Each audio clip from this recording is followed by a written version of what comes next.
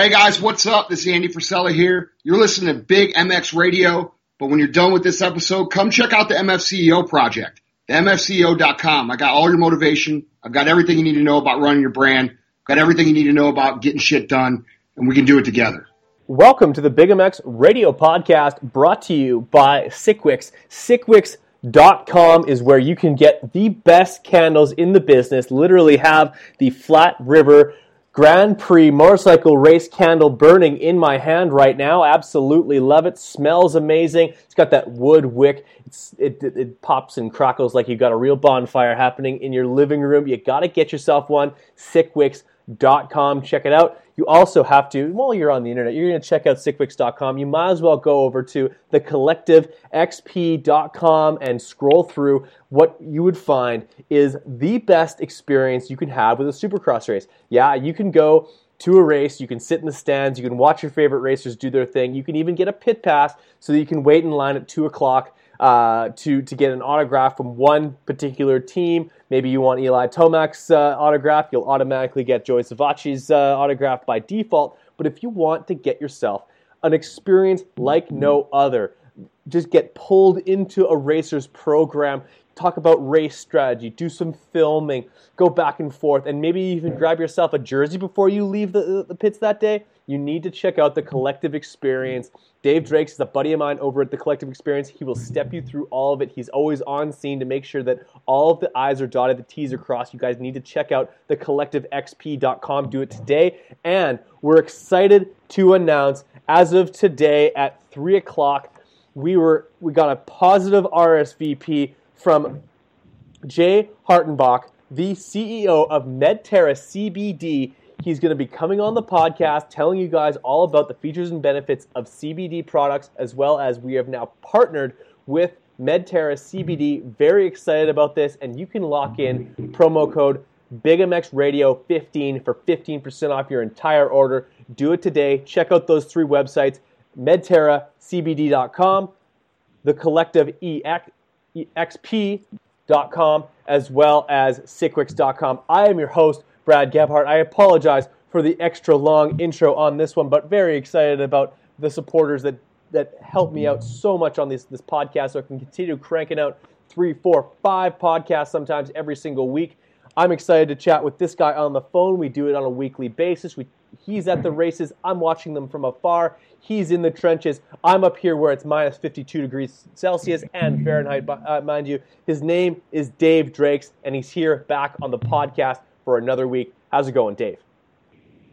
Going good, man. I wish it was a little warmer where I am, but at least it's not negative 52 like it's up there. But yeah, man, I'm just pumped to talk about some races and dig into this thing. Heck yeah, man. It's a bit cold out here, but it's a good thing that I'm spitting fire here on the microphone, getting pumped up for the Oakland Supercross review. It's on the doorstep. It's on the docket. Let's dive into it. Let's talk about the 450s here. A sweep for KTM. We haven't seen a sweep in the 450 class since going back to 2010. I believe we had a few guys get to the top, all three steps of the podium on Hondas. It's never happened on KTMs or Husqvarnas for that matter, in the 450 class or the 250 class for that matter. And we saw it this weekend. It took a lot to get it there, but it was led by the way of the guy who's gone back-to-back repeat winner, your first guy to win 2 450 Supercrosses on the year. Cooper Webb takes the win, the points lead. How do you do it? Man, Cooper rode incredibly well, and you and I were talking about it a little bit before we went on air. Mm-hmm. Cooper just looks super solid, man. If you would have told us that he was going to be the first back-to-back winner in 2019, I'm sure a lot of people would have told you you're crazy. Yeah, you're sniffing glue. He looked 6 weeks ago. Exactly. No one could have seen this coming. I mean, given the past couple of seasons that he's had, and even the raid that he had where he won the first Triple Crown at A2. He looked good, but people kind of thought, all right, maybe it was a fluke, maybe he just felt good that day. But man, he's proven those guys wrong. He looked super good, and I think this is one of the first times where we've seen a person besides Eli Tomac pull an Eli Tomac type lead, because there were spots in the race where he was almost a straightaway and a half ahead of the guy in second place. So He's really masterful ride, man. Looks super fluid, super confident. His bike looks like it's going good for him. Like he didn't make a miscue or misstep at all. It was super cool to see. Like Cooper Webb could be asserting himself as the best dominator so far. Oh, he's definitely he's been most successful, especially over the last 2 rounds where he's just been on fire, winning races, taking checkered flags. He looks like a completely different guy. What do you make of his lead sort of evaporating in the last few laps? Is that a fitness thing? Is that kind of victim of the track breaking down and making some mistakes and leading your first full 450 main event? Or is it a culmination of all those things where maybe you're getting a little tired, maybe you're holding on a little bit too tight, maybe this is the first time you're actually leading a full 450 main event, and Marvin Musquin's breathing down your neck, and he has a good motorcycle because you're on one too. I think it was a combination of things. So, I mean, if you look at just the overall pressure of winning an overall Supercross race, not really more so like a Triple Crown where you win one, you get second in one, third in one, then you kind of get that win. But this was a flat out, single main event win, which is it's pretty huge. I think a little bit of the nerves from that and just trying to ride a little bit more conservative and not throw it away because that track was deteriorating, which is another variable to throw in there. That plus, I think him just trying to meter out that gap a little bit, looking over his shoulder maybe a little too much, and just all those things kind of working against him a little bit. Marvin, not to take anything away from Cooper or Marvin, but Marv was on a tear, man. I think in the last maybe 5 laps, he just found another gear. His corners were a lot smoother, and he was kind of comboing the track in some pretty effective ways. So seeing him come through some of those turns and some of the rhythms he was doing and just the time it took to get from one obstacle to another, which is something that a lot of guys were talking about, especially that dragon back type feature leading into that right-hander in that first rhythm section. The time it takes to get from one thing to another, a lot of people were kind of struggling with because the track was a little slippery. Then you would get traction in one spot and be a little bit more slippery. So just all of those things, Marvin seemed to have that dial just a little bit better than Cooper and was able to tick away at the gap he had. So, I think Cooper did what he had to do to get the win, obviously. But I think it was just a mix of just a lot of different things going on at once, and he just so desperately wanted to get that win, wanted to meter out the lead, wanted to make sure he managed the track well, and then he did not throw this win away stupidly. So hats off to him. I think another couple of laps, Marvin would have caught him, but hey, at least he can enjoy the victory for this weekend. Heck yeah, and just he looked dominant, good times in practice throughout the day. He just looks like a different guy, a little bit more kind of swagger in your walk. He's got that smirk, he's like almost very reminiscent of 2016 Webb, where he just could have sort of 50 feet tall and bulletproof. You couldn't knock him off that, and it showed in his results that particular year. He was pretty much untouchable, and with a damaged wrist, still took home the outdoor title in the 250s, and also defended his Supercross title that year. He was the guy to beat. I think he's getting back to that. I still think he's a little bit of an unpolished diamond when it comes to Supercross on a 450. By no means do I think he's going to rattle off 9 wins this year, but I think he's going to be a thorn in the side of anybody who tries to challenge him for this championship. Now he's got a 2-point lead over Ken Roczen and a 3-point lead over Eli Tomac, who maybe we'll get to him, but he looked a little bit uncharacteristic this particular night. Just I don't want to bag on a 4th place, but just kind of a weird way to get 4th place for Eli. Usually if he gets 4th, he started out 15th and just charged all the way to the front. He seemed like he had a bit of the wind out of his sails late in the race, and even getting passed by Blake Baggett, who he's the 3rd member on the podium, standing tall on his KTM buddies. I know if you're running a dealership with orange bikes today, you're a pretty pumped guy. Oh, most definitely, man. That's definitely a good day for KTM, and it's really cool to see a brand take up every spot in the podium. I think KTM, especially the 450 program, it's one of the few teams that we really don't talk much about, their setup, which is good. You don't want people to really notice the bike doing anything kind of weird. You want it to look like the bike's doing exactly what you want it to do. So, they got to be super happy where all three of their guys are riding really well. The way Baggett charged through the pack, the way Marvin caught Cooper at the end, just clicked off those few seconds he needed, and Cooper taking the overall victory. All three guys had really, really memorable rides. So they did it in convincing fashion. It wasn't like the race was handed to any of them. They all put the work in, and it looked pretty cool. Going back to what you said about Tomac, I'm gonna have to agree. It's kind of an uncharacteristic ride. He seemed like he was picking it up towards the beginning of the race, and like he would start picking off people in true Tomac fashion, and kind of pull that Marvin Musquin late race charge that he put on Cooper Webb. But we didn't see it. I think him getting passed by Baggett in the battle that him and Roczen had, where he'd make a pass on Roczen would get him back, and then finally Eli did get the pass made. I think a lot of that might have rattled him a little bit, and not to say it was made him nervous or anything like that. I just think it took his focus off of him moving forward, where he had to now battle with a few guys that you normally don't see him battle with too much, apart from Roczen. So I think given a couple more laps, maybe he could have been able to catch Baggett, make up that time. There was definitely a big deficit there, but Eli's not a slow rider, so I'm sure he could have done it.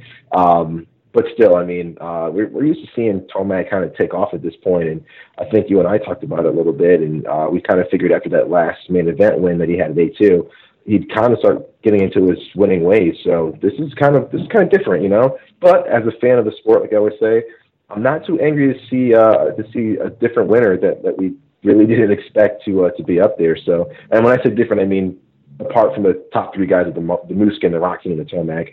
It's kind of nice to see this split a little bit, and having to see Tomac battle his way up to a podium. It's kind of cool. I'm digging the parity in the class right now. For sure. We haven't seen parity like this in a long time. And factor in that we're still waiting on one of our, probably the fastest rookie to make his season's debut, not this weekend, but maybe Minneapolis the weekend after. The fact that, we've got a ton of talent at the top of this class, and it's going to be difficult for people to be kind of stealing points away from each other, because they're going to be, like, these guys are sort of, like, Tomac could get a fourth, or Webb could get a fourth, or like Ken Roczen could get a fourth. These guys, like, it's gone are the days of Ricky Carmichael getting second or first or third, or basically second or first, or Chad Reed getting first or second. Like, those guys would literally, like, didn't matter where they started, didn't matter if their bike was upside down, sideways, or backwards in the first corner, they were still going to get to the front of the pack. Like, it's no longer that way. Like, a really bad start for one of these riders can spell absolute, just a nightmare for them. Because, like if you get a 15th place start, you got to work your way through Chad Reed, Justin Bogle, Justin Brayton, Justin Barsha, Dean Wilson, like, all these guys, like, they fight for every single position. Whereas, not to say that the mid-pack guys didn't fight in the mid-2000s, I just think that, your Chad Reeds of the world and your Ricky Carmichaels of the world were just that much more of a whole different level. And I just think that nowadays you have more guys who are at that sort of next level, so to speak. Instead of having two guys at that level, you've got 7 of them, and they all come to play every single night. And it was pretty uncharacteristic to see that Eli Tomac just straight up, like, got a fourth. Like, it wasn't that he was within swinging distance a little bit. I was amazed how much Cooper Webb gapped everyone. I know with Marvin going down, that really opened things up, and he was able to sort of have some clean air and could ride his race and open things up. But I was just surprised that Tomac wasn't able to midway through the race, if you had to ask me what happens for the rest of it, I expect Tomac to get second in that race, and he just didn't seem to have that type of race in him. So his charge to the front from a 10th place start just kind of like it fell off at the 4th place. But like I said earlier, he's 3 points out of the championship lead, and we've seen it before if Eli Tomac comes to play in San Diego and Minneapolis and Arlington and all those races to come, we could be looking back in 6 weeks from now, talking about how silly we were to doubt Eli Tomac. But for right now, he hasn't shown it. I'm gonna have to agree with you again on that one, man. The field it's elevated. I know we like to reminisce on the mid 2000s, early 2000s type motos, but you're not going to see a guy that's in 9th place and 8th place, 7th place that isn't fast. You might have seen that back in that time period where you might have had some not bad guys, but more like some privateers that didn't have that next level elite speed. But man, you called it.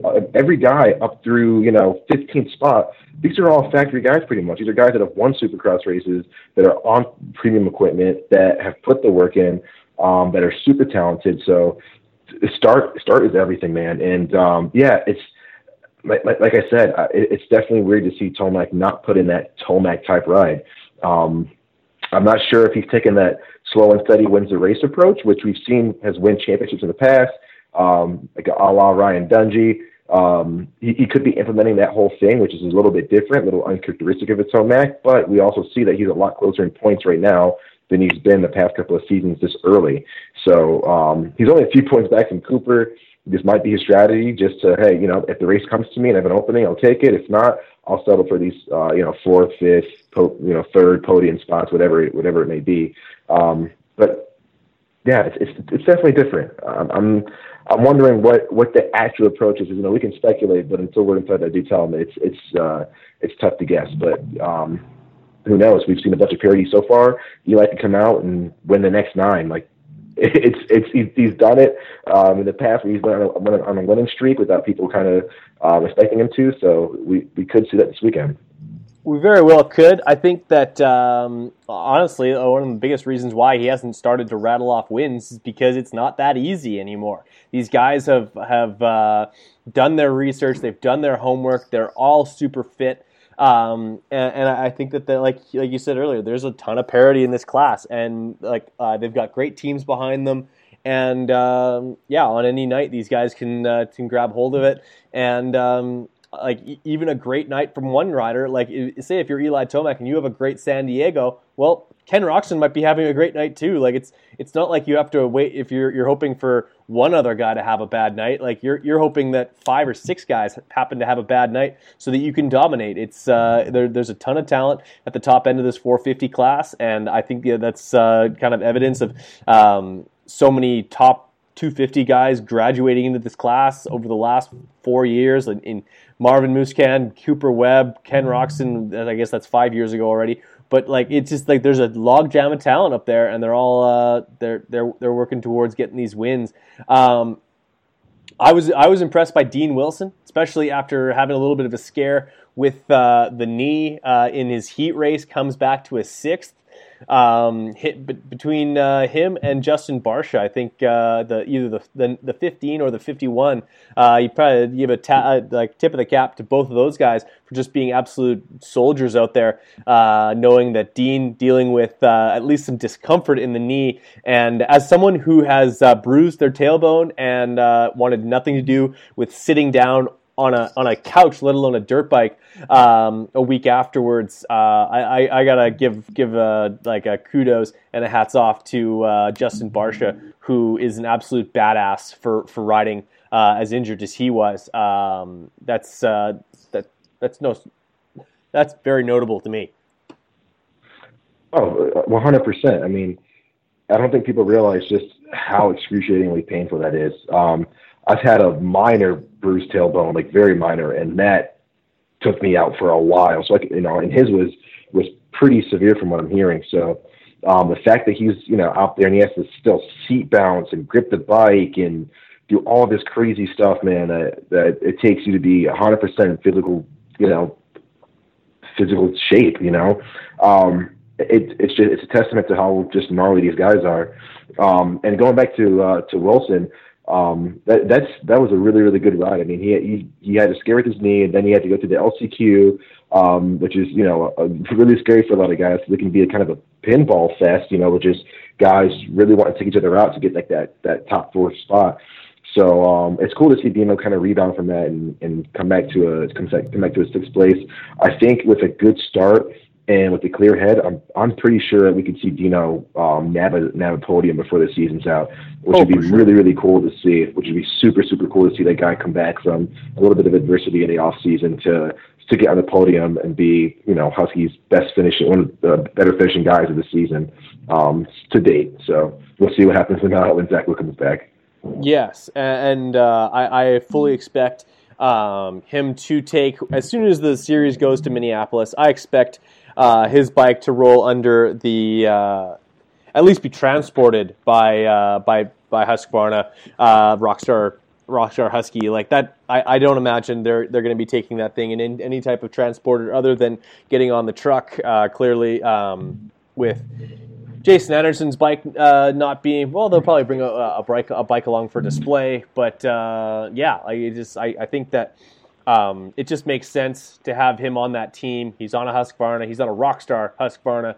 And of course, maybe there's some like sort of first 5 race sort of deal written into some of his contracts with his sponsors, because I think that like, I don't know, like that might be something that he's dealing with as far as just having to own up to his side of the deal. But for Dean Wilson, a privateer out of a box van, with clearly a very, like he's got a great setup. I'm not trying to say that he's got bolt-on parts on that Husky, but to be 6th in points right now, with some pretty solid finishes. He's 6th in points, but he's actually average finish is 5.8, so he's trending in the right direction. He's not even mathematically not eliminated, but he's less than a full race down in points right now. For a guy who's yet to be on the podium, it's pretty impressive just to see how consistent he's been over the first 4 races. Even better days ahead for Dean Wilson, and hats off to him, his old man, and everyone that's in his corner, because all of the like race weekend aside, all of the jumping through hoops to like get suspension delivered and pick up seats and seat covers and get graphics made, and this, I'm sure he's got people that handle that sort of thing, but he does a lot of it himself as well. Dean Wilson is probably like he's doing pretty damn good for a guy who, in his particular situation right now. Hats off to him. Oh, I agree. It's super cool to see that it all came together for him, and he really let his talent kind of take him far. It didn't really matter what equipment he was on. I'm sure it was part for him to stay comfortable on the bike that he likes. But it's really cool to see this all come together. And I wish him all the best, man. I definitely expect to see a podium out of him. If not, maybe a win isn't a full stretch either. We've seen him lead at A1, so who's to say he can't do it? Absolutely. So actually, pretty kind of a side note, but surprised to see as many as, I believe, 5 Suzuki 450s in the main event this last weekend. Cole Martinez coming back from Germany. I think this is his 2nd round back, if not for his 1st round back, making it into the main event. Solid 14th place. He's followed by another Suzuki of Kyle Chisholm. The Hep Boys taking care of business with Alex Ray, also 17th. Scary night for him a couple of times with some close calls, but otherwise gets out healthy, and another main event for A-Ray and Justin Hill and Chad Reed. Of course, they're the Suzuki factory-backed efforts with JGR. A solid night, 9th place for Chad Reed. Obviously not where he wants to be. He wants to be closer to the front, but I think he'll take it. And I wouldn't say a pedestrian performance, but obviously Justin Hill looking for a little bit more. I would agree with that. Yeah, it's weird because Justin has the talent, and we're really not used to seeing. Yeah, I mean we said it before. Hashtag analysis, but yeah, he's got the talent, but we haven't seen him uncork it. I can't remember a really wow moment from Justin Hill, apart from when he led Tampa for a little bit last year. So it's right. definitely a bummer to see him not have a breakout ride yet, because he's so talented. Top qualifier this year one race. Or at least in one of the sessions he was at the top? Yeah, I think it was pretty, if not the top, then pretty darn close. Yeah. But I really thought that we'd see something out of him a little bit, like maybe a spark or something. A heat race, you know what I mean? Sometimes you see a heat race before you see a main event. But exactly. Yeah, it just hasn't shaped up for him quite yet. I honestly thought that the Triple Crown would have really suited him. Just because he's like quick sprint speed. He could get a great start, make a few passes and check out, do some crazy combos that no one else is doing. But yeah, I guess it wasn't in the cards quite yet. So I think Hill he's got so much potential, and I really want to see something out of him before too long.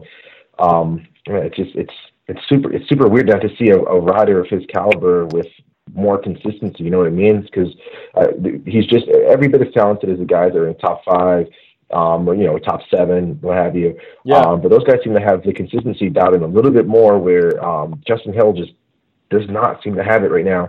And I know he's capable of it. He won a Supercross title, so he can definitely do it. I'm just kind of curious about what his hang-up might be, whether it's fitness or just comfort on the equipment. I'd love to know, because that guy he's just so talented. Right. I think when it comes to Justin Hill, when he's fully invested, and I think when his back's up against the wall a little bit, that he has some things to prove. If he goes out one night and he wants to prove the naysayers wrong, we're going to see a really special performance from Justin. I think that he's maybe he's working up to one of those coming up here, but I definitely expected some more stronger performances, especially later in races than we've seen so far. But like I said earlier, this is a pretty deep field of talented guys. But that being said, I don't think it's unfair to expect a guy who's won a championship in the 250s and led laps and shown some serious speed not only 1 year ago, last year in San Diego, he's winning a 250 race, and now he's finishing behind Vince Friese, Tyler Bowers, a not quite up to speed yet Justin Bogle, who actually probably had his best race of the year so far. I know he had. That was 10th is definitely his best so far. Just uncharacteristic, and I think just more probably head scratching than anything. Probably equally as head scratching as the fact that we haven't seen Eli Tomac rip off a wire to wire main event win just yet. I don't know which one's more perplexing, but like I said, I think when Justin wants to uncork one, you'll see Tampa Hill come back out, and he'll make something special happen, and maybe he's able to catch fire the same way Cooper Webb has, and use that momentum and that confidence to propel him into some more consistent top 5 finishes. But until then, he's stuck to where he's at currently. I believe 14th in points, he's definitely looking to improve on that. Before we switch over to the 250s, bummer deal for Joey Savatgy. About maybe 6 laps into this thing, he was riding really well. He had a decent start on his hands. It's funny because every time I see a green fender at the front of the pack during the main events, I'm like, "Oh, Eli," and I'm like, "No, it's Joey."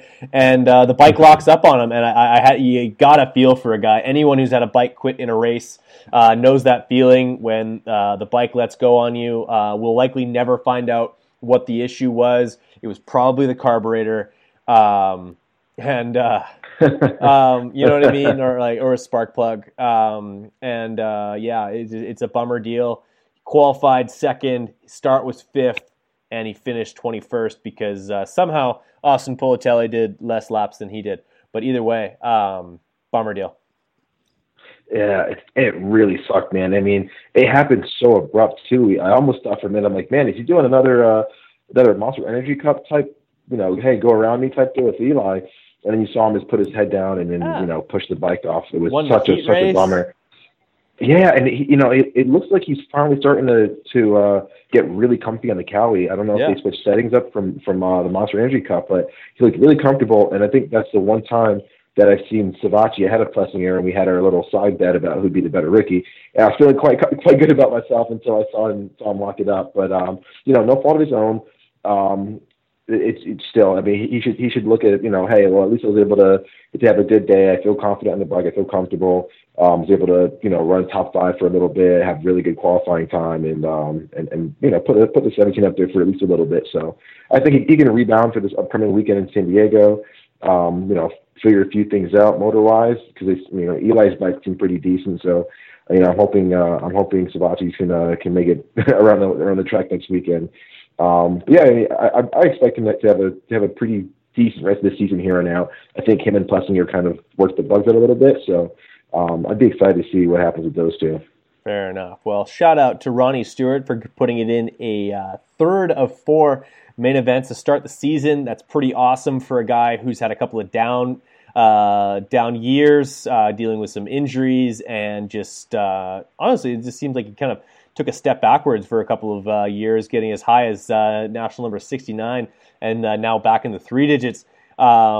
3 main events and looking pretty strong. He's just behind Alex Ray in the overall points right now. Also, shout out to Alex Ray and Ryan Brees making it into the main event once again. His first time back into the main event since Anaheim won, where he was that guy that just like no one expected to be in the main event, and there he is getting in through the heat race. Ryan Brees coming back from Germany and showing he's still got some speed since going over and to Deutschland and doing some motocross. So shout out to those guys. It's awesome. And of course, if you want an extra special experience, if you want to hang out with Alex Ray all day long, talking track walk, we're doing race strategy, we're getting inside jokes, probably get to see Mathis throughout the day. Do a collective experience with Alex Ray. The guy is absolute riot. He will say things that will make you laugh, and he will do things that will make you laugh, predominantly when he rides the motorcycle. He's a beautician. That's a professional beauty. And with that, we'll throw it to commercial break here on the Big MX Radio podcast, brought to you by Sickwix, Medterra, CBD, and of course, the Collective Experience. Go to thecollectivexp.com right now and check out all of their experiences and the internship program. You need to check that out. We'll be right back after these. Hey, Big MX listeners. Thanks for listening to this episode. Check out these commercials, support our sponsors. We'll be right back to the show. Thanks for listening. Hey, Big MX listeners. Let's talk a little bit about Sickwix candles. Sickwix is the small business that you may not have heard of so far, and that's why they're on the show right now. That's why we need to get you informed. Soy-based candles are phenomenal. They're not made with the same harmful chemicals that a paraffin wax candle are made from, and the scents are unbelievable. You need to check these out. The Morning Moto smells like coffee. The Privateer smells like beer, as it should. All these awesome candles, you gotta check them out. They're motocross dedicated, and they burn nice and clean. They got that wood wick that sounds awesome. It pops and crackles just like a real fire.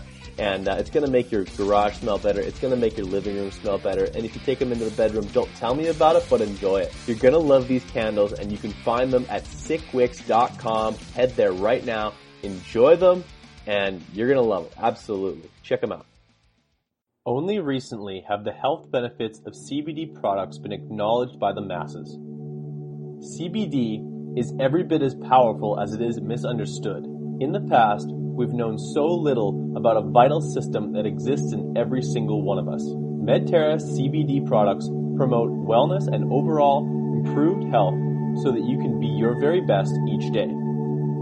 A passionate and dedicated staff have developed an impressive lineup of CBD products which help as a sleep aid, an anti-inflammatory, and for pain relief. Why choose Medterra CBD? Medterra CBD products are of the highest quality. Purity tests are done extremely frequently, and their responsive and dedicated customer care team will guide you through your CBD journey. For more information or to browse Medterra CBD's products, please visit www.medterracbd.com. Medterra CBD, our CBD, your health. Since 1979, Maxima USA has changed lubrication. Industry-leading products have equated to hundreds of championships wherever quality lubricants are needed. Maxima has built a reputation for great quality by earning lifelong customers one at a time. Customers who trust in the complete lineup of products from Maxima USA. From our flagship Castor 927 mixing oil to our famous SC1 and the full array of market-leading products, Maxima has what you need on the track and in the garage. Maxima racing oils are proudly made in the USA. For more information, visit www.maximausa.com.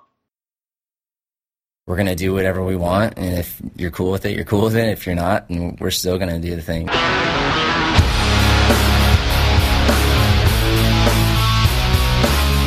can just let go, put our middle fingers up with a smile, and let it roll.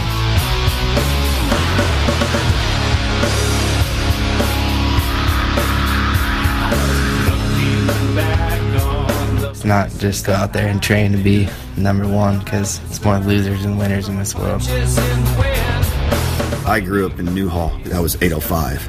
I got into this can. I said, that is a badass fucking can. The beer's even better inside. We have a band of brothers. They're different. They just like to have a good time and live life, have fun and kill it. Fast House is nothing but fun. We all want to feel good. The average guy can go out there, throw down.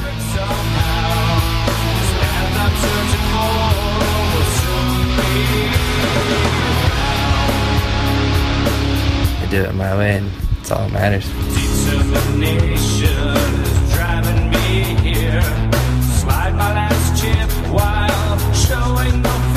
It's not easy to do this shit. My girl's looking at me to support her, and I'm got a broken leg from dirt bike. You see a lot of people that fall out of it. It's all so based on results and being a winner, that mentality of the 60s, 70s. That's what we try to do, is bring that back where it's not so serious. Don't really like the super competitiveness of it. I like to bring something that's more lighthearted. Probably all serious about it at one point, and kind of realize, let's just have fun. That's what my old man did, and it just really resonated with me, riding a dirt bike on that fine line of glory and disaster. Throw your leg over a bike and haul ass across the desert and feel free. 90% of people that own a motorcycle go out on the weekends and they just want to have fun. Can't ever take that for granted. 2 wheels till the wheels fall off, man.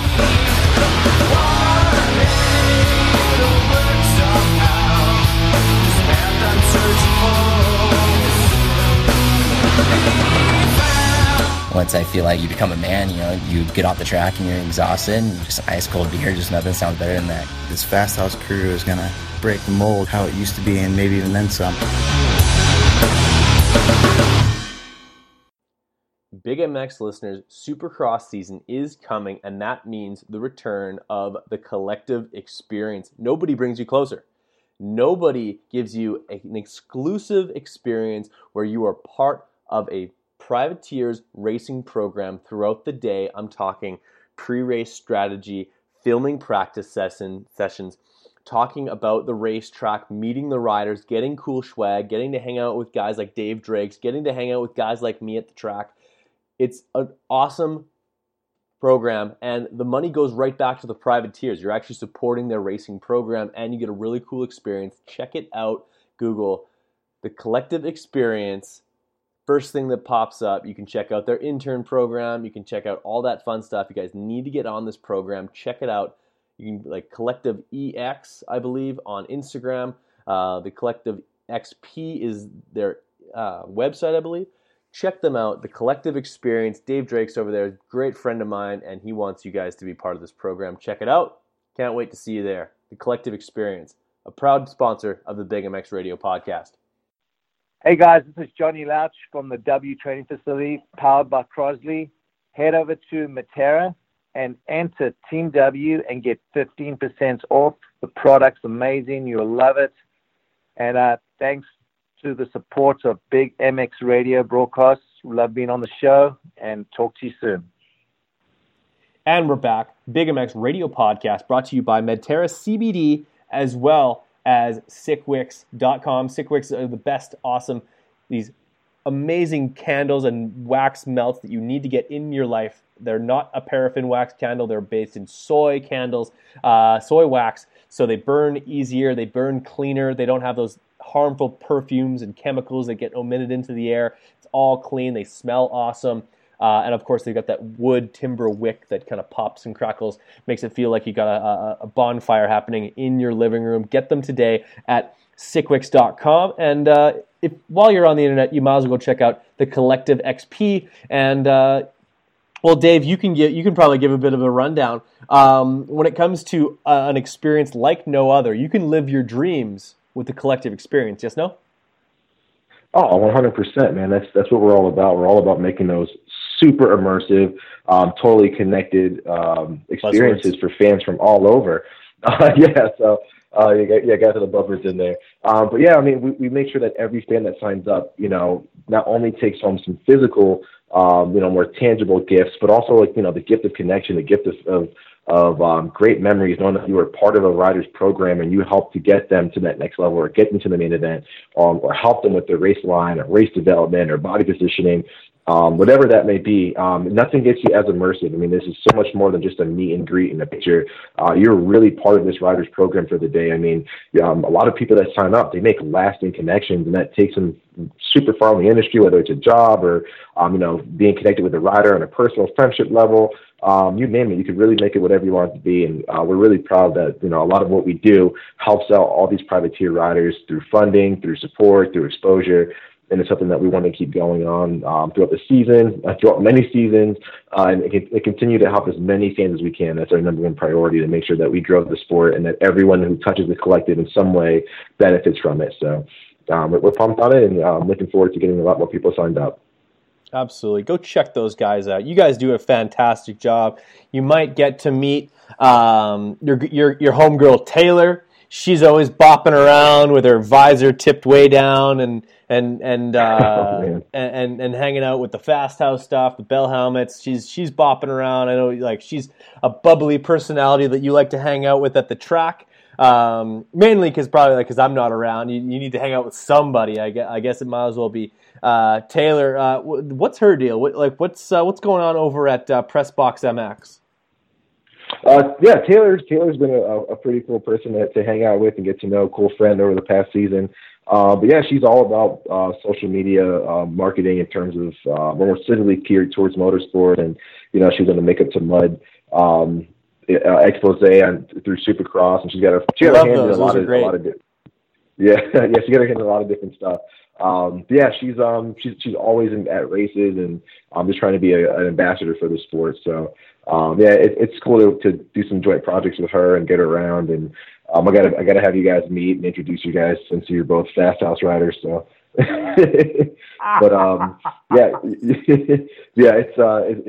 it's cool having her as an extension of the program, and she's a pretty cool person to know in the industry. So.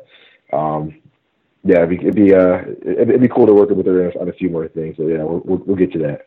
Absolutely, and anytime that you can swap moto stories with a female guest or a female enthusiast, that's a plus, because absolutely, as of course we love our bro talk, but you like a different perspective as well. And she's also a champion in her own right. I believe 2018. I think it was like the Big Six Championship, or was it Works or something along those lines? Yeah, I think it was Big Six, which is super popular on the West Coast. I didn't really, I haven't heard it before. She rips on a dirt bike. Like, I dare not challenge this young lady to a fast lap challenge, because me on my 252 stroke, carbureted, bald back tire, hint, guys over at Dunlop. You know what I mean? Like, I don't know if I might have to be in mid-season form to knock down laps with Taylor. Yeah, you and me would have to get into some riding schools for sure, and I'd have to drop a couple pounds to be in race shape. Yeah, totally. The two of us might want to take a AJ Catanzaro Academy session, maybe brush up on some cornering skills. Yeah, I would need that 115%, because AJ always yells at me for my corners anyway. So yeah, it would definitely be much needed. Fair enough. So speaking of AJ yelling, can we touch on a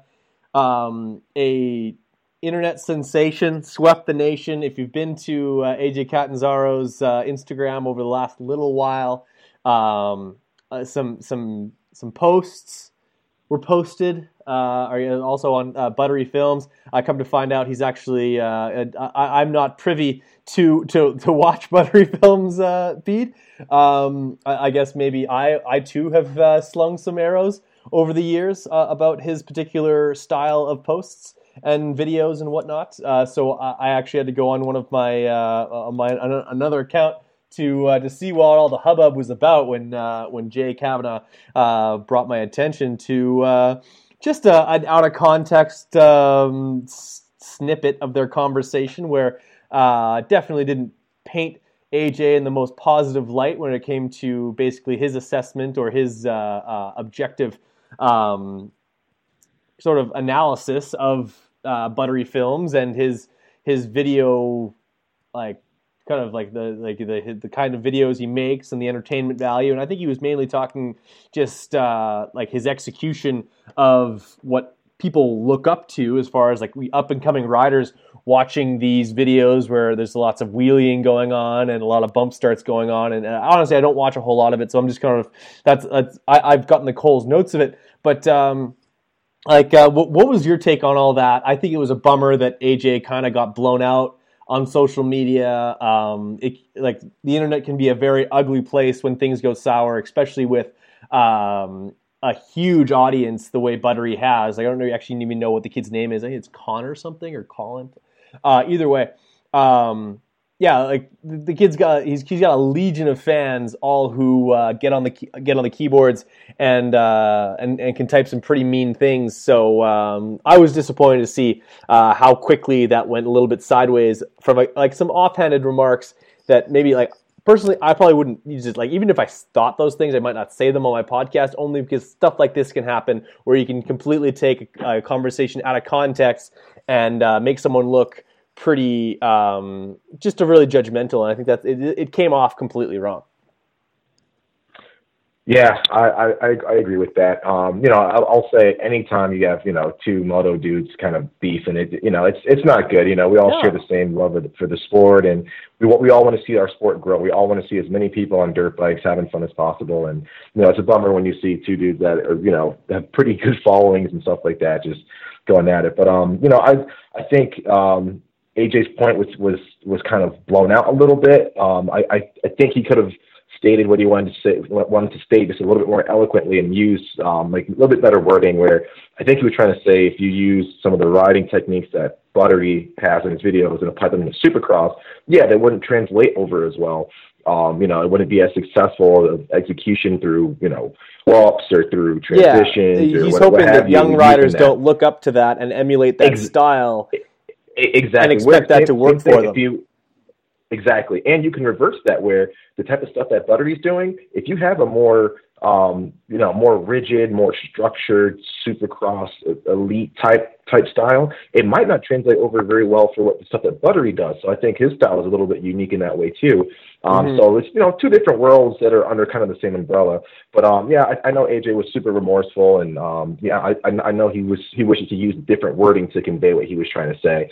But I will say it was kind of a bummer to see just so many negative comments and stuff where, I definitely understand why his fans were a little bit upset, but I kind of wish that AJ and Buttery kind of resolved it on their own, outside of social media, and be like, hey man, I kind of wish you didn't blow me out like this, and then AJ could have explained a little bit better. But I'm just glad things seem to be smoothing over a little bit, and like I said, I know AJ's remorseful, and I hope we don't see too many more moto beefs, because as much as it brings up talk in the moto industry, it's not that great to see two dudes who people look up to just going at each other's throat like that. It kind of sucks, but it happens, and all you can do is move forward, and hopefully it dies down and we don't have to see stuff like this again.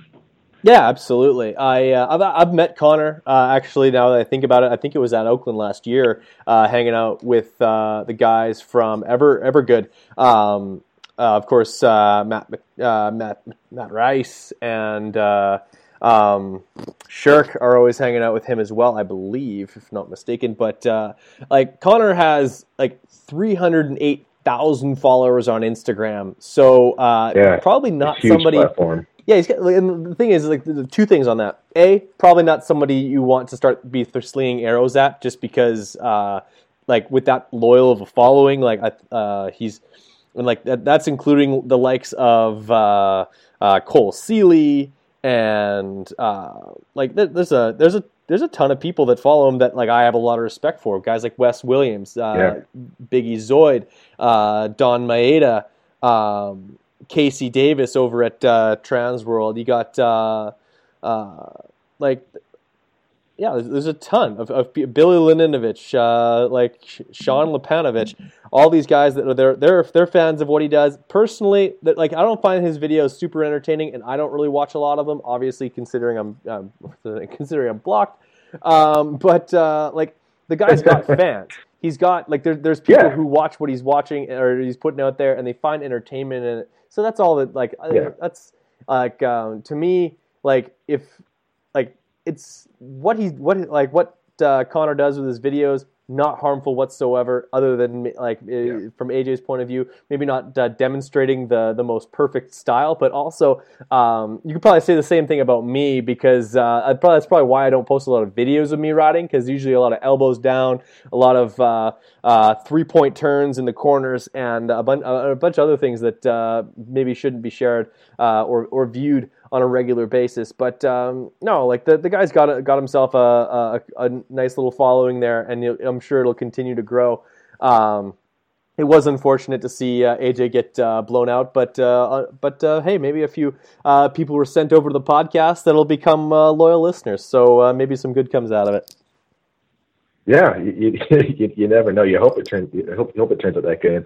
But yeah, it's like I said, it's kind of two different worlds, and as long as we're all riding and respecting each other and appreciating what each other brings to the table, then I think we're in a good spot. But it's the type of followers that would follow someone like a Buttery might not be someone that follows like an AJ Catanzaro. So you can kind of see where like that whole feudy deal was coming from.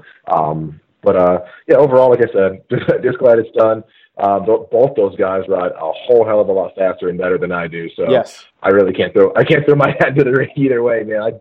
By the time those guys pop the clutch and get down the starting gate, I'm still starting my bike. So, but like I said, I hope this is something that's not going to rear its ugly head anytime soon. And maybe we'll see those guys do like a podcast together or a cool video or something to throw it. Maybe they can both monetize it and do a hashtag get a clue shirts or something and start selling those together. That'd be kind of cool. Make some money off of it, Maybe they'll go to a Black Angus down in SoCal and bury the beef. That was a cow joke. Let's talk 250s. I'm a fan. You're a fan. The 92 doing 92 things where he gets a decent start, gets himself into the lead, rides just all over the place, but also faster than fast. Where do you start with this kid? Adam Cianciarulo are on the same night we get our first 2-time winner in both series. Adam's and Adam, unlike Cooper, Adam does not now have the points lead by some mathematical miracle. Colt Nichols still has a share of the lead for this championship. It was excitement. It was fantastic. AJ Catanzaro AJ Catanzaro. I got him on the brain. Adam Cianciarulo was about as flawless as you can be. Meanwhile, wheeling through the whoops and all that fun stuff. The track looked challenging. What's your take on the 92? The guy, I don't mean to blow the guy too much, but Jesus, I like to see Adam win races. It's just, I try and be as biased as I can, but I like to see the guy win. I do too. It's no secret. I'm a huge AC fan. And I think it's bigger the culmination of this. I heard you say this one time. You're like, I'm a bigger Adam Cianciarulo fan than Stu. I actually, compared to how much I like Adam Cianciarulo, I don't like Stu, is what you said. I do not believe you, and that is blasphemous. It is my appreciation for AC is up there, but I don't know if it's Stu level quite yet. But the guy, I think he's super likable, very well spoken. and he's a great rider. I mean, he's got some great fundamentals. Just everyone just always says, I mean, it's really cool to watch ride. It's cool to see him get a win because he appreciates every win he gets.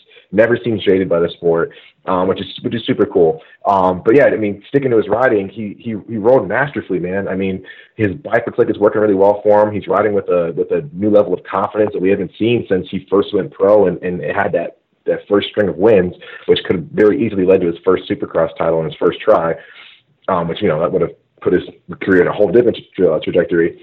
But yeah, it's really cool to see that. And as much of an AC fan as I am, I'm going to say that I was very shocked to see him win, only because the Yamaha guys are riding so damn well. I mean, looking at Dylan Ferrandis, that guy was an absolute animal in time qualifying. I mean, some of his lines and the way he was trying to stay low over the jumps and kind of wheeling and slipping up different sections, getting to the sand, which was super deep this weekend. It was just incredible to watch that guy ride. So the fact that Adam bested someone like Ferrandis, do you see him wheeling that ski jump? That was sick. Oh man, it was just absolutely insane. Front wheel in the air absolutely and just insane. Like clip, like exactly. And that had a pretty decent lip on it too. So I mean, it wasn't completely. It wasn't pretty mellow. I think it had a lip. So yeah, he's been watching. He's been watching Axel Hodges do some wheelie shit, I think. Oh man, he must be, because that was pretty cool, and it saved him so much time. So the fact that Adam beat him, it really shows how much more Adam stepped it up and how hungry he was for that win. It's really good to see. Everyone expects Adam to win. Everyone expects him to win this championship, and they sort of cement his reign over the series. So I don't know. We say it time and time again. A confident rider is very, very dangerous. So if Adam can keep it on two wheels and not put himself in any bad positions, it looks like he's in the driver's seat, unless Ferrandis can figure out how to translate that time qualifying speed to the night show and get it done. Yeah, top qualifier, second. Amazingly, I think with what's Ferrandis's average finish right now is third, finds himself fourth in points, and no wins. It's incredible to think that he's just been within that swinging distance. Like, everyone ahead of him obviously has won races. That's pretty much the X factor. That's literally the separation in the championship. The top four are separated by 5 points. 5 points separate the top four. That's insane. Actually, somehow Colt Nichols came in with a 2-point lead and exited with a 3-point lead, but actually got third. The only person that was close Shane McElrath was closest to him in points and actually finished fourth behind him. So he made up 2 points on Shane. But incredible turn of events as far as this series considered. You got 4 guys that are about as in it gets, and if not for a terrible night for RJ Hampshire, who had himself a good start going, by the way, we could be talking about talk about 5 guys that are separated by maybe 10 points at the top of this class. Instead, we've got 4 guys that have a completely legitimate, wide open chance at this championship. Hats off to Colt Nichols, who I've said it on this podcast for 3 years. He's one of the best interviews in the sport, and probably the most amount of untapped potential as far as just raw speed. He looks good on a motorcycle. Love the way he rides a bike, and I've been hoping for good things to happen for Colt Nichols. So cool to see him still holding on to the lead, rolling into the 5th round in San Diego, which I think is probably going to be one of his best rounds, because I'm not sure if the softer track really is Colt's style. I think he really excels in this hard pack stuff. So I think that he has an even better chance of holding on to that red plate after San Diego. I'm going to have to agree with that. I've said it before that Colt is very, very good in Supercross, and now that you mention it, he does seem to excel on those. I wouldn't say super hard pack tracks, but the ones that typically people don't associate with being more loamy or soft, like a Oakland or like a mud race which he actually won. to kind of prove that point wrong a little bit. But still, he really seems to excel on those little bit harder tracks. So I'd have to agree with that. And he seems to be the only guy that's running super, super consistently. So when I say that, I mean this guy doesn't stray more than two spots max, 3 spots max. So where, we've seen AC off the podium a little bit, we've seen Ferrandis kind of slip, but man, Colt's been super, super solid. So I mean, we could see him sort of, regain some of that momentum that he had when he initially got his win. But AC is going to be a force to be reckoned with, man. And again, you can't count out Ferrandis. I think this is one of the first seasons where we've had so many legit, fast, prepared, just talented guys that can all win a race. I mean, like you said, if you bring up RJ Hampshire, there's 5 guys with the capability to not only win the race, but to win this entire championship. And they're all within, a handful of points. So this is really shaping up to be a great year. I hope people realize just how awesome this is to see so much talent this close together. Yeah, like these guys are and not to mention the teammates battling. I know you're sitting in rider seating, industry seating. I don't know how well you got to look at it, but Dylan Ferrandis coming to the end of that whoop section, and I don't have enough berm to stop. I guess I'll use my teammate here, Colt Nichols, having to lift his leg a little bit if to not maybe have a chunk taken out of his tib-fib. Safe to say maybe some tension at the Yamaha test track this week, if not maybe an honest and frank conversation back at the truck. I can only imagine with Colt, he's got that blue steel look in his eyes. He's probably one of the most intense looking guys in pro motocross. So he probably gets back to the truck, and I wouldn't say I had some choice words. I think Colt's the kind of guy, he doesn't really get mad. Gets disappointed, and that's worse sometimes. Oh yeah, man, for sure. And Colt's a pretty nice guy, so I doubt there was a screaming match going on. But maybe like a hard look over or something, just like that Cold Stone, just like that stepdad look, like the hey, you messed up type of deal. So I definitely get the whole disappointment thing going on. But yeah, I mean, in this class, I mean, you got to get every single point you can, and racing them hard like that, I totally get. As long as you're not taking out your teammate or doing anything that's too overly aggressive, like bashing into one another. I'm sure the team manager does not like that either. So you got to keep the team happy. But racing it hard and aggressive to an extent. You need to do that in this class. That's what you got to do, even if it's your teammate. There's ways to get around it without having to really go, put the boxing gloves on and you have a slugging fest. But it's still, I mean, you got to take advantage of every point. If you're a faster guy, you got to advance the position. You got to make sure that you don't let the points slip away from you. So at that point, Adam had a little bit of a cushion on him. So you got to go through everything you got and make it happen. Totally agree. And on top of that, I will also mention, and this is one of my favorite things, and maybe it happens a little bit more in sport than in everyday life. Because to me, you're Dave Drakes. I always whenever I talk to people about, I was talking to Dave Drakes the other day. I don't just say Dave, even though people probably know who I'm talking about.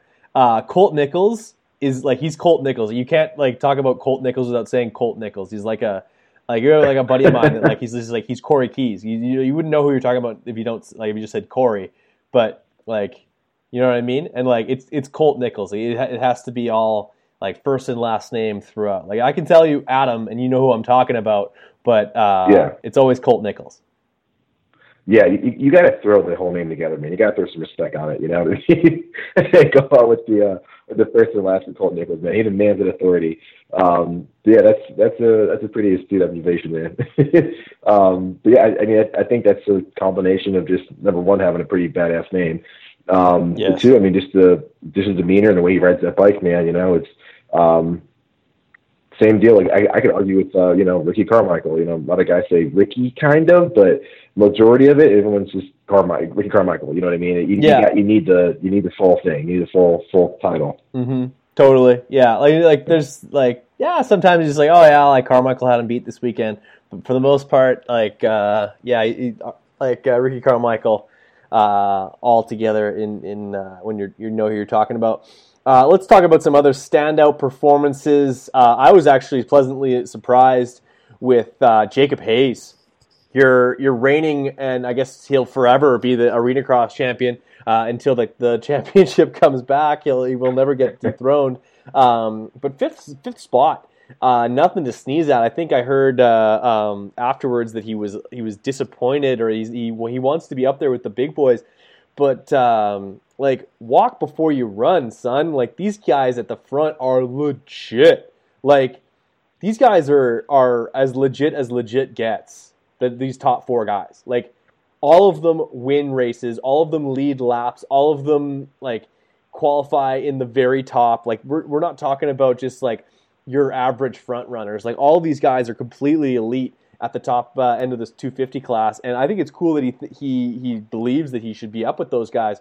But yeah, like I like, not to say manage your expectations, but I think a 5th spot in this class, beating on a basically a privateer effort, or like a support level ride, beating factory back, at least 5 factory backed riders, 6 if you include Jimmy Dakotas, and of course, so bummed for Enzo Lopes, who just like the first corner had his name on it all day long. That was spelt the end of his night. But yeah, like, just Jacob Hayes, your Arena Cross champ, just knocking down 5ths. Yeah, with what you just said, I agree with that one. He looks very, very good. So going back to our preview show, we were very unsure about him. We said, I think he's going to have... did not know what to expect. And I did not expect this. Exactly. Like, honestly, like, high watermark rolling in. I'm like, okay, like, what can Jacob Hayes do? I'm like, yeah, he's going to be his best finish on the year is going to be like an 8th. And that would be a good night. Yep. And I'd be like, yeah, he should be pumped on an 8th. But now I'm like, fuck, he should be pumped on a podium. Like... Yep. 100%, man. I kind of knew that he would be decent through sections. Like, okay, he's not going to go through the same, rookie learning curve of like, okay, this is how you do transition. This is how you ride guys, pretty tough without, putting them over a berm, blah, blah, blah, all that stuff. But he really, really took to it. You know what I mean? I think he's had a better transition than most guys that come over from Arena Cross. And one thing that stood out to me this weekend was how comfortable he looked in the whoops. Those whoops were absolutely horrendous. And they got from the 450 guys in a lot of trouble. And Hayes looked really good through them all day long. So I think that, the gnarly Arena Cross background kind of helped him there a little bit. But it's really cool to see him, but any rider for that matter, sort of come out in their first year and have such a successful run. I think a 5th place for that team that he's on is super, super good. The Rock River team, they're used to success, but in Supercross has kind of eluded them a little bit. So top 5, like you said, in this class is pretty damn good, man. You're doing something right, and he can use it as a big stepping stone too. So now that he knows that he's capable of the top 5 and knows that he has a skill to run up there with those guys, maybe he's running a 4th or something like that in the next couple of weeks. But it will be a tall order because you said it yourself. These guys are world class. I mean, these guys are animals, man. From the start to the finish, they're going nonstop. They know what they're doing. They're hitting their marks, and they're relentless, man. They're not going to stop. They're not going to slow down. So I think he's got a little bit of time before he's knocking on that door. But taking a 5th in this class, man, is super good, super, super good. I'll also throw this at you, and you maybe you can relate to this a little bit because you've raced, I've raced. One of the biggest things that would hold Jacob Hayes back from being able to mix it up with those guys in the top, like the Shane McElrath of the world, Colt Nichols, Dylan Ferrandis, Adam Cianciarulo. He may feel like he can race with them, but I would, in my heart of hearts, I would believe and I would expect that all 4 of those guys see the 156. First of all, they scratch their heads as to who that is, and like, you know what I mean? Like they're like in their minds, like they've got Jacob Hayes' number all day long. And when it comes to racing guys, that like if you think that you got someone in your back pocket you will find a way to go faster than that guy, even if it's above your comfort level. You know what I mean? Like, we've all have guys who we race with locally. Like for me, I have a couple of guys who I don't care if they're having their best day on two wheels in their life, I will find a way to go faster than that guy that day. You know what I mean?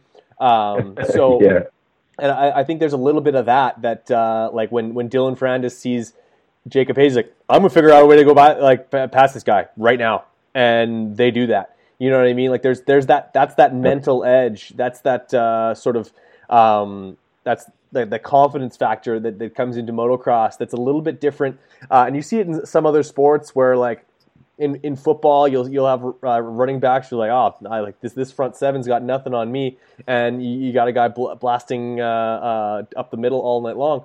And like motocross, it's totally like that. Like you come up behind a guy that you know damn well you're supposed to be passing him, you'll find a way. Most definitely. So I think all races can relate to that, man. You know, if there's somebody that you 100% believe you need to be in front of, you will dig deep and find that extra gear and do whatever it takes to get around. So yeah, well, it almost becomes easy to you because like in your own mind you're like, oh yeah, I'm supposed to pass that guy. Exactly. And yeah, like you don't even think really twice about it. You don't see them as a threat because you're like, oh, that guy's not as fast as me. Like exactly. Yep. Agreed. Whereas like in the same thing, like say if like I'm behind Dave Drakes, Dave's like, well, fuck, Brad's faster than me. See ya. And like all of a sudden the 95 is just wheeling past, and all you smell is the sweet smell of C12 VP and some Caster 927 from Maxima, and I'm just like throwing deuces over the big infield double as your carbureted 4-stroke is popping and farting, and like you can barely see out of your Flow Vision goggles. Hey man, that's if my bike starts, okay? So you're giving me more credit than I deserve. Fair enough. You got to be able to start the bike before you can get to the superior vision of Flow Vision goggles. Exactly. Speaking of which, if I took part in the collective experience, do you think I could get my hands on a pair of those Flow Vision goggles? I would find a way for you to get a pair of those Flow Vision goggles. Is that just because I like dissed them earlier in our texts? You want to? No, I think you want to prove me wrong. I do want to prove you wrong because I know the minute you put them on, you're gonna be like, oh crap, I really like these things. Oh, they're so good. So I'm gonna find a way. I'm gonna find a way to get you a set. Yeah, they're way better than that other company, Schmokely. Better value, maybe at least. You won't see me flopping out $200 for Oakley Prisms anytime soon. But who else had a decent night? I'm surprised with Martin Costello, a guy who has probably a less organized program than he had last year. He's still backed by Twisted Development. He's on a Suzuki rather than Yamaha. I would argue the Yamaha was a better platform to start off of, even though the Suzuki's a brand new bike this year. He's racing out of Ecuador. I know he does have some good some help, and he's running Fly Racing, and the guys over at Skid Steer Solutions and eTerra USA are helping him out. He's doing better this year than he did on basically a full-blown team effort with the Racetrack Supercross IB Corp team last year, who were on Yamahas. Like he was barely a main event guy, like just having bad luck every other weekend. If you ever watched any of those episodes, it was basically like what's eating Martin Costello every other episode. This year, 14th overall, like 14th on the night and 14th in points. It's pretty good for a guy who could, like, he wasn't even consistently making mains last year. Yeah, it must have been a lot of the pressure that was on him from the team, from having the cameras on him. We were trying to get him. Maybe it was, maybe he didn't jive with the equipment that he was on. But yeah, he seems to be more confident this year. He's doing a little bit better in qualifying and seems to have the stuff together where he's able to lock in some top 15. So that's really, really cool to see. The other rider that I want to give a shout out to is Chris Bloss. You kind of put me onto him a couple of weeks ago. I honestly never looked twice at the guy until you kind of pointed out, hey, this guy is in his 30s and he's out here running with these younger kids, and he's top 10 just almost every weekend. So hats off to him, man. He's riding really well. I tried looking at him this past weekend and giving more of a attentive eye. And Seventh yeah, in his points. corners are great. Yeah, he looks really good on that bike, man. You'd never know that he was an older dude. No, he's 55 years old. Anything. I can't believe it. Exactly, and the bike seems to be working really well for a satellite support team. Yeah, their bikes look like they're pretty solid. So yeah, hats off to them, and doing the motors, hats off. Yeah, right, and hats off to Jerry Robin too for a 12th spot. Jerry's having a much better season, it seems like, than he has in years past, and not only finishing races, but he's starting to climb up the ladder a little bit. So Minnesota's congrats to him and Joe. Yeah. Him and his trainer have been working at it, man. Him and Joe Cantilleri, and they seem to have the winning combination to get them to go a little bit further. Totally. And did we get did Starling have an issue throughout the day? I don't think I saw him during the night show. No, I'm not 100% sure. I know I saw his bike over there for a little bit, and I think he's been fighting a little bit of injury. I think from day 2, if I'm not mistaken. So. Yeah, he had a pretty good get off, so I wouldn't be surprised if that injury is starting to bother him a little bit. Mm-hmm. And Carnow winning the LCQ. I think one of my favorite things in Supercross right now is how excited Logan Carnow is to make mains. He does the triple, quadruple fist pump, point to the sky, hug the mechanic. Justifiably so. Like, hey, I'm in no position to win LCQs, and I would be probably just losing my mind the same way. But I love that Logan, he gives no fucks. He celebrates. He's pumped. He's fist pumping. He makes racing dirt bikes look like a fun job to have. He's on that PRMX Kawasaki team. I believe this is his third year with the team, actually, which is, I think that's the longest standing member with the team. They've been working well together. And also, quick note to a shout out to Scott Champion coming back. Champ was back with the Rockwell team. Yeah. They had 2 guys in the main event. Yep. Which they're making up for lost time for earlier in the season, not getting those bikes in the main event. They're going 2 bikes in the main event this past weekend. Scott was, I think, up until recently working at what's it called there? One of the tracks, Oak Hill in Texas. He was doing some schools and just instructing and stuff like that, sort of laying low. He gets the phone call from Chris Elliott over at Rockwell, most likely felicitated by Dave Derringer at MX Culture, because of course, if you didn't know, I think last year and the year prior, Champ rode Dave Derringer's personal Yamaha 450 in Supercross on the East Coast for select rounds, and they're fans of each other. So good to see Champ get back, and he's got a ball of skill that just often unpolished, because I feel like he's much like a lot of other privateers. Scott has a hard time getting his feet planted in a great program and stay there for long enough to really make it work for him. But good on him for getting into the main event and dicing it up with Carson Brown. Most definitely, yeah. I was over hanging out at the Rockwell rig this weekend and had a chance to talk to Scotty a little bit. And he seems like he's driving pretty well with the team. And were you eating? Derringer's eating most likely, because they have a habit of going over there and taking all their awesome food. Best food in the pits. Really, really cool crew. Everybody's super nice. Really, really good family vibe over there. But he seems like he fits the team well. He's comfortable. He likes the crew, likes the bike he's on and stuff like that. So, I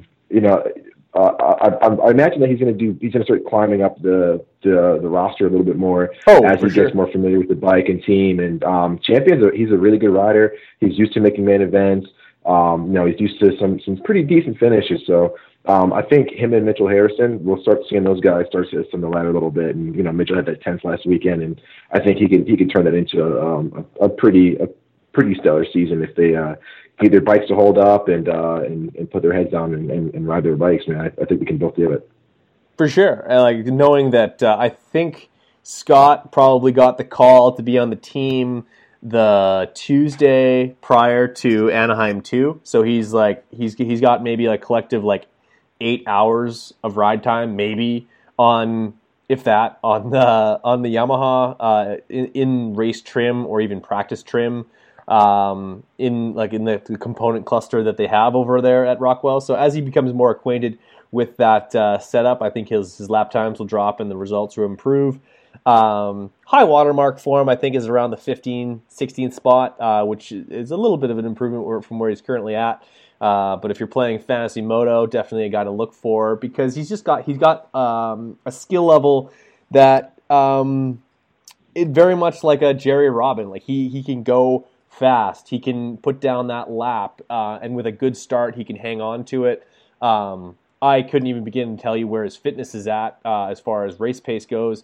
Maybe that's something else he'll suffer from a little bit. But honestly, like Scott's also one of those guys you look at him and you're like, is he in shape? You don't even know. A lot of those guys have riding shape. Like they just go and go and go and go. They might not be a total beast in the gym like me, but they just got that ability to ride for 30 minutes. There's no way you'll get me to ride a dirt bike for 30 minutes unless it's sitting on the stand and I'm just talking to you in the pits. But yeah, like it's Scott's got he'll have better days, and same thing with Mitchell Harrison. I think with a good start and riding with the guys he's familiar with, I think that Mitchell Harrison can battle with the Sean Cantrells, the Garrett Marchbanks, and the certainly the Chris Bloses of the world. So I would expect him somewhere in the top 10 for the rest of the series, as long as the bike stays together, which I expected to. That amount of bad luck to start a season is just completely unheard of, and I wouldn't expect more of that. Of course, bad things can happen, but I think as far as like crappy luck for a season, I think Rockwell has had their share so far. So I wouldn't expect too much else to be thrown their way this season. Yeah, I definitely hope not, especially for that group, and such a good group of guys, and they really make sure they keep their guys happy and. Yeah, they have good food.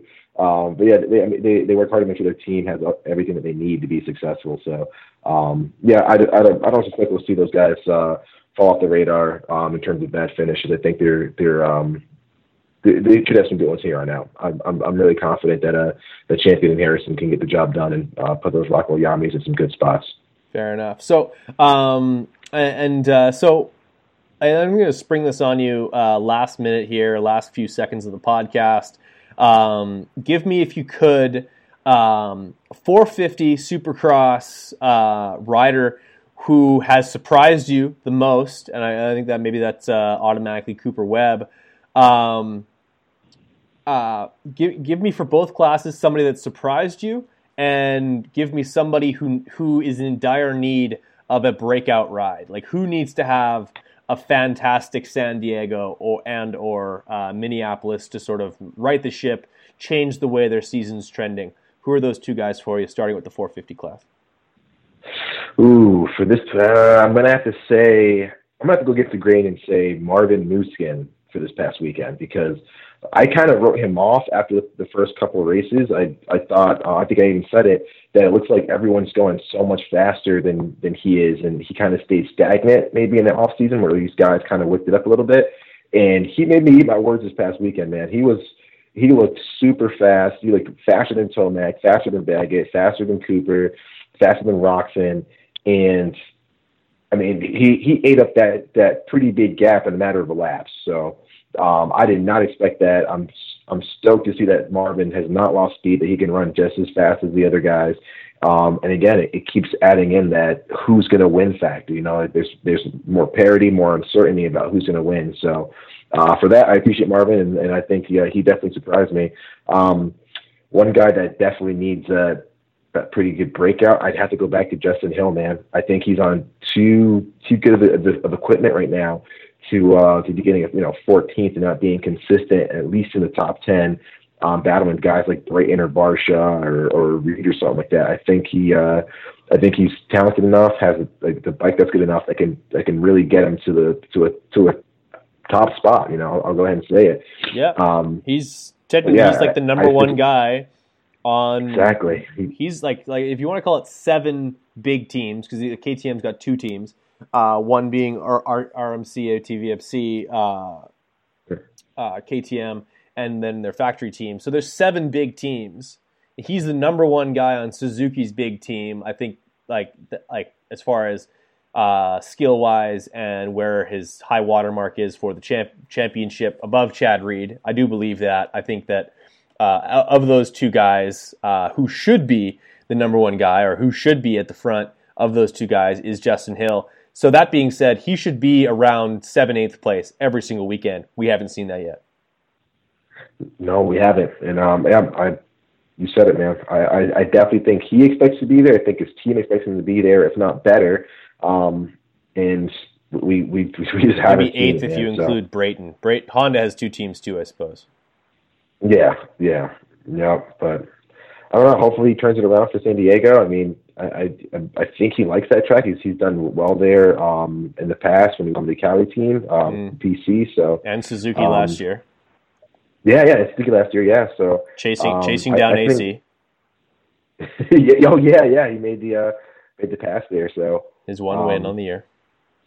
I think he can do it. I think he can still turn his year around and still salvage a pretty decent SX season. But whatever is holding him back, he's got to figure it out and get the job done quick. Fair enough. And for 250s, who's your surprise? And you can't say Colt Nichols. Ah, damn it. Yeah. I'm gonna say Jacob Hayes. I didn't expect him to be as sturdy in the Supercross series as he is right now. I thought for sure he'd have a little bit more of a like I said, learning curve, some growing pains in the class, but seems to be holding his own. Like he knows what he's doing, and I'm very surprised to see what he does in the next couple of races here. Should be pretty interesting. Fair enough. I think that's a fair statement. I won't let you say who I think you're going to say. Who needs to have, like, out of these 2 guys, who needs to crack the top 5 more? Michael Mosiman or Garrett Marchbanks? I would say Mike Mosiman, because at least second year. Second year, still fresh. He's a Supercross rookie. He's not. Marchbanks is a Supercross. No, I said Mosiman. Oh no, okay, yeah. I'm saying going back. Garrett Marchbanks is a rookie. Yeah, you're right. Yeah, he's a rookie. So I think he can get away with this stuff. I don't want to say that you're allowed to have. Yeah, you're given not a whole year, but you're given a little bit of grace. Yeah. Yeah, exactly. Where Mosiman, it's like, man, you've been in this class for a little bit. You're on arguably one of the better 250 teams. You know what you're doing. You've been pro for a bit. You need to be in the top 5. Exactly. It's time. You can't afford to be in the 7th. Where a guy like McAdoo, who's pretty new to the bike and new to the team with last minute addition, is beating you. Where and Mosiman had a much better off season, a longer off season, more time to prepare. He's been on that bike for a little bit. I think it's over maybe year and a half, 2 years. So yeah, he should be super comfortable with what he's on and be up there, no excuses. So I think Mosiman needs a lot more. Yeah, he does. I think you're totally right. I just it's time to go for guys like Mike Mosiman, for guys like Sean Cantrell. These guys need to be nipping at the heels of like and honestly, like for those 2 guys, and like a much better night for Cameron McAdoo this last weekend, getting 6th.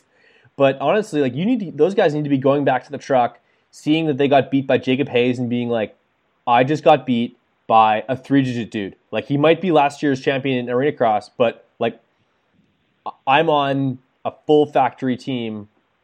Like, I'm hired to, like, at very least beat that guy. And like, if I'm one of those guys, it's eating me up inside to see the 156 likely ahead of me in points and ahead of me in even one race. So I think those guys need to just be ahead of that guy. I think it's actually amazing. This weekend will basically be a home race for both Sean Cantrell and Michael Mosiman. I think Mosiman originally was NorCal, if I'm not mistaken, but then for the last while has lived in Southern California. He's living in Menifee, which is only minutes away from where I was staying in Lake Elsinore last year. And as far as I know, Sean Cantrell is from Murrieta, California. So that's like maybe an hour and 15 minutes from the San Diego Stadium. So safe to say those guys might be getting hit up for some tickets this weekend. Maybe riding for the fans a little bit. So if you're playing Fantasy Moto, I don't know which way you want to go for that. If the added pressure of some friends and family would negatively affect the results, or if it gives you that extra boost to have the race of your life. But however you want to flip that coin, kind of take that info as you will. But a couple of battles of a couple of kids that likely raced against each other a fair bit growing up. Michael Mosiman and Sean Cantrell set to do battle this weekend in San Diego. Before I let you go on a podcast that's lasted a little bit longer than expected, but I like to keep you up past your bedtime. Give me a podium prediction for San Diego Supercross, both starting with the 250s and finishing off with the 450s. Go. I'm going to have to say Colt kind of rebounds and gets first with AC second, and I like Ferrandis in third. I think Ferrandis' starts are suffering just a little bit, so I think not that the top three is bad, but when you go up against AC and Nichols, you gotta be perfect with it. 450s, that one's going to be tough. That one's going to be super tough. I like Marvin. I think he's going to get a spring in his step after last weekend. And with Eli Tomac in second, I want to say Roxon kind of figures it out and get perhaps a third spot. There you go. I like you're usually pretty good with getting a barometer on this stuff. Your predictions are usually on point. So hopefully people who are playing some fantasy can take that into consideration, as well as if you're playing that the Rocky Mountain fantasy, that definitely applies there as well. Dave, before I let you go, I know I mentioned that before the last time I said something, but let people know where they can go to take part in the collective experience and support the business that you run. It's a fantastic service. You guys do an amazing job, and I want to see it be successful. Oh, no, I appreciate that, man. Yeah, everyone can check out thecollectivexp.com. Check us out on Instagram at thecollectivex. Send us an email at contact@thecollectivexp.com. Ask us questions, send us requests. We're more than happy to help out. We've got several different programs, whether you just want to be a fan, fly on the wall, kind of part of a team, or actually get your foot in the door working for someone in the industry. So, we're here to make sure that everyone gets hooked up as best as they can and help the sport grow. I like it. Well, I appreciate you spending some time with us on the phone, my friend. As always, it's a pleasure. Don't hang up just yet, but for podcast's sake, we'll cut it off right there. Thank you for listening to the Big MX Radio podcast. This podcast has been brought to you by Maxima USA, proven under the toughest conditions. The Collective Experience. Access your dreams at thecollectivexp.com. Stickwix Candles, soy candles, and wax melts for moto fans like you. Medterra CBD. Our CBD, your health. Find out more at medterracbd.com.